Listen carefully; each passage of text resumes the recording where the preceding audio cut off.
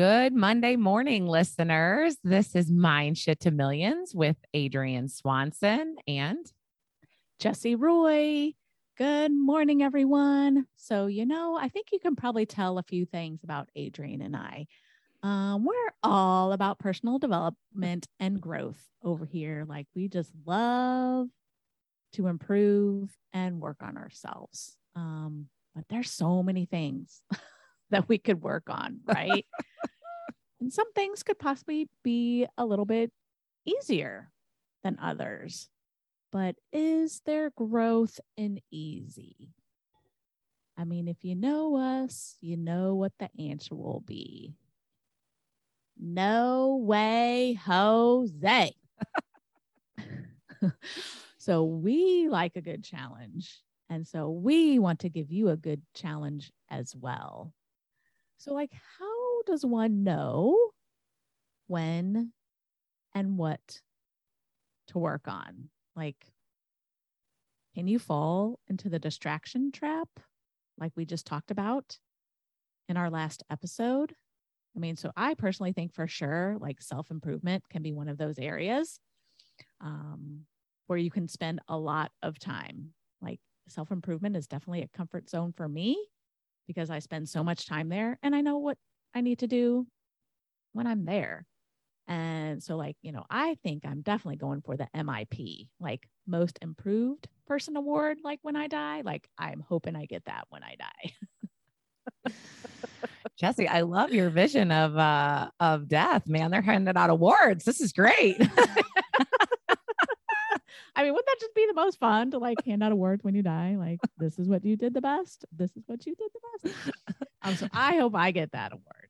But, there's definitely a fine line there, between distraction and growth. And you have to be onto yourself. For sure. And I think that self-improvement is so important since I've learned about it, because I was the opposite. I was like, ooh, self-improvement, that seems very awkward and unfortunate because that means I'm doing something wrong. And who wants to feel that? Ew. So, in learning that I needed to feel the feels, it's allowed to be upset and sad and frustrated. And for any of you who are an Enneagram person, I'm a 7. So no, you don't. You're supposed to be laughing and having fun all the time. But I had to realize that these words are not a bad thing, right? People just in general want to gloss over it, right? How many people go, how are you today? And you feel like you're almost required to say, fine. Oh, I'm fine. Good. Whatever. Who sits there and goes, you know what? I'm really frustrated today. I'm super sad that I feel like I'm doing this wrong. People would look at you like you are nuts and probably turn and walk away. Jesse and I wouldn't, but there's a lot of people who would. And I think that was something I had to learn, is that I had to feel those feels, and it was okay to not be fine, right? It was okay for me to take a day and not bury those feelings, because when you bury the anger or the frustration or the upset or the sad about something that's triggering you, like a word maybe, or a thing that happened that's upsetting you, when you bury that groove in your mind just gets deeper and more thoughts happen. I mean, when Jesse described it as a groove, this ball's going back and forth. And when you think you're trying to hide it, instead of dealing with it and letting it not, affect you and make this huge groove, you're pushing it down and it's just getting deeper and deeper. Right. And when I think about that, I'm like, that carries so much weight, right? You just push it down. And yet every time somebody says that word, or every time something happens that gives you that belief, right? That agrees with that groove you've got, it just gets deeper. And then you bury that one too. And then somebody says something and it gets deeper and you bury that too, instead of sitting down and really thinking about it. And Jesse was the one that taught me about that. When a word triggers you, you should probably understand it and look into it, not just be like, oh, it's fine, it'll go away. I mean, that is definitely a fabulous opportunity, right? That you are presented with. And just to go back a minute to when, Adrienne was talking about, when people are asking how our day is and, we feel like shit and we're like, oh, it's fine. A fun thing I've been doing is being honest with people. like, when they text me, they're like, how are you doing? I'm like, terrible. And I actually had a phone call with a friend who, I normally just text her, but we actually had a phone call and talked. And, I shared with her, like, like stuff's not good right now. And like later she texted me, she's like, I really appreciated you like being honest and telling me, that your day was crap. Like people just don't do that. Mm. So that's something fun that I've been doing, is not doing that. Oh, everything's fine. Because people can relate to you, right? Like you ended up having a conversation you never would have had because you were honest. And everybody has bad days. Everybody has terrible things happening sometimes, Yeah. Yeah. I mean, and for me, like been dealing with a lot of things with my 18-year-old son. And like, I always feel like I have to be like on pins and needles with him whenever I talk with him, because he can get angry like real quick. And so something that is actually triggering for me is my son's face. When I talk to him, because sometimes you just get this like look of death, like his like face just kind of gets clouded over and it looks really dark, and his eyes just look like they're just like shooting like death rays or daggers at me, like he just wishes I would shut the heck up. I'm, when he's looking at me like that, I'm like, hey bud, like what's going on in your brain that's like causing your face to look like that? And he's like, well, it's how you say things, mom. And in my mind, I feel like I am like, being very kind and calm and compassionate, but his interpretation is like that I'm saying things like wrong and it's offending him. So when, he says that to me, like I could get like pissed off and be like, listen here, buddy, I'm doing my best, and like, go off on him and make things a lot worse. What I choose to do in that instance instead is, just kind of feel compassion for him, because we've been kind of, having to talk and deal with some pretty heavy stuff and some not so great decisions he's making. But definitely like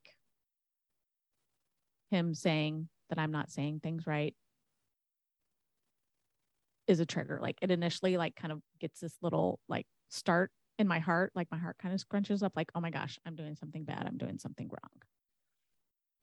But I'm not, as long as I pause and stop and think about, the situation kind of globally, instead of like what his words are coming to me. And it's funny because so many times the things that people say like stay with us for a long time. So like, it, like I said, it adds to that groove in your brain, right? Like somebody said something maybe when you were young, Jesse, or you never know, that said something about the way you say things and it's carried with you. So then that could be why what he's saying is triggering you. Whereas to somebody else, they might be like, whatever, I don't care what you think I'm saying. This is, like we talked about with men are more like, no, I don't care what you think I'm saying. I'm going to yell at you anyway, because this is what you should be doing. Right. Like, like a husband might handle it that way. And so you're trying to handle it with compassion, and neither way is right. And neither way is wrong. Right. Like it, and he can interpret either way, any way he wants to.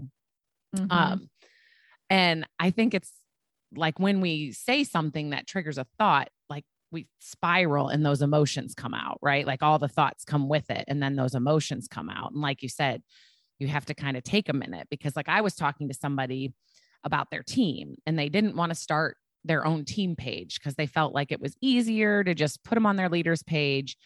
And then they said they lost a bunch of team members one time. And so if it happened again, they wouldn't have to manage a page for just a few people.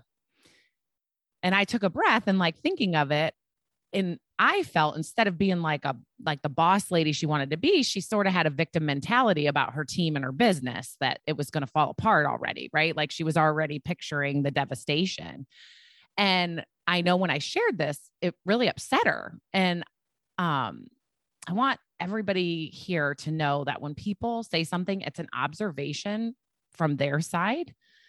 nobody's trying to hurt you. Well, and if they are, then, well, they're not nice people, but most people aren't trying to hurt you. They're trying to help you. Like I was saying it with love to her because I wanted her to love her team as it was and love the way that she was leading them, and know that she was an amazing leader.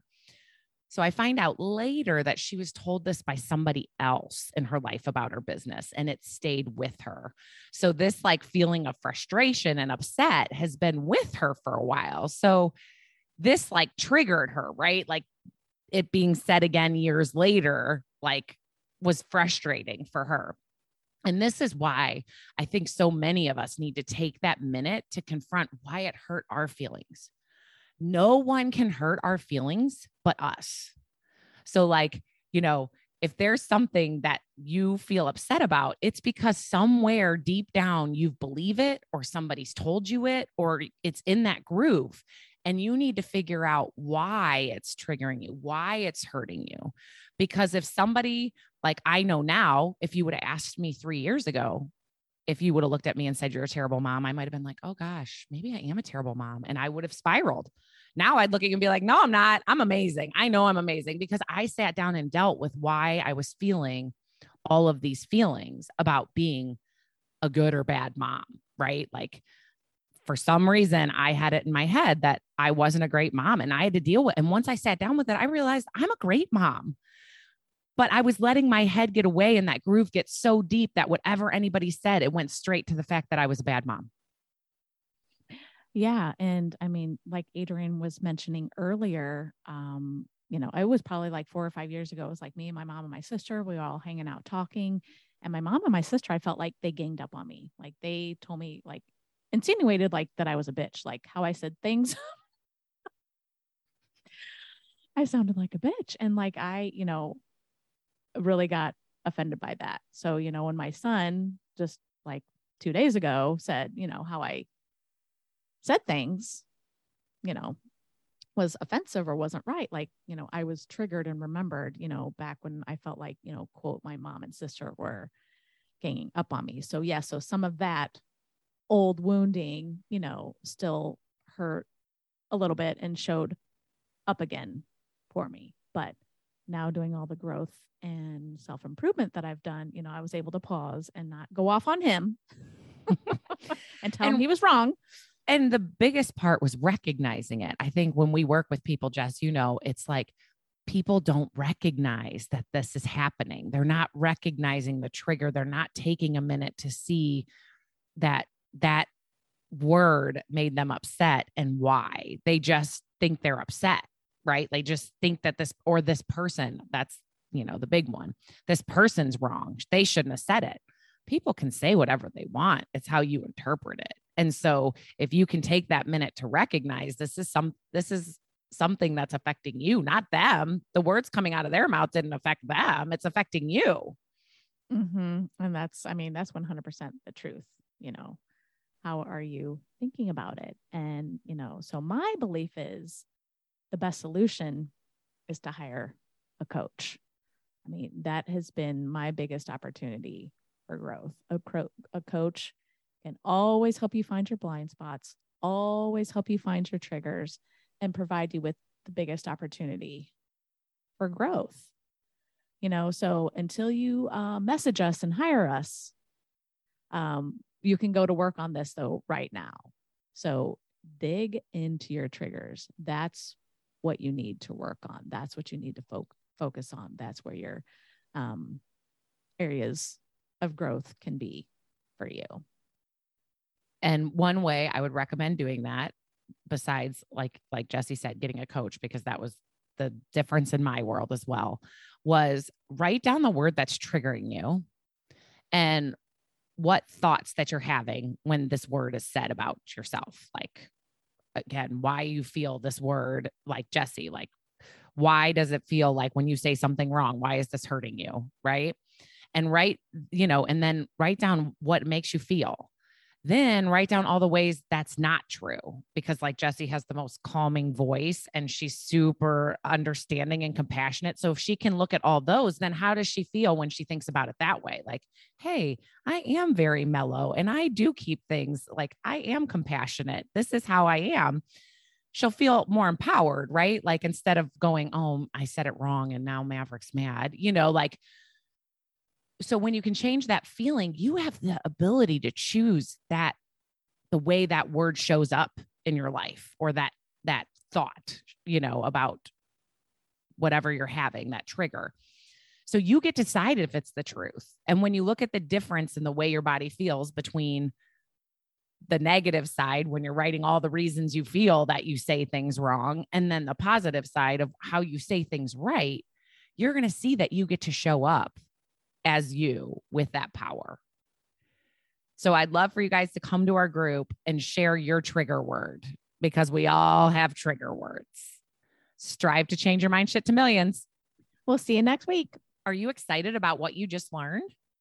Are you committed to building your team? Join us in our signature program, 3 Consultants in 30 Days. The link to join is in the show notes.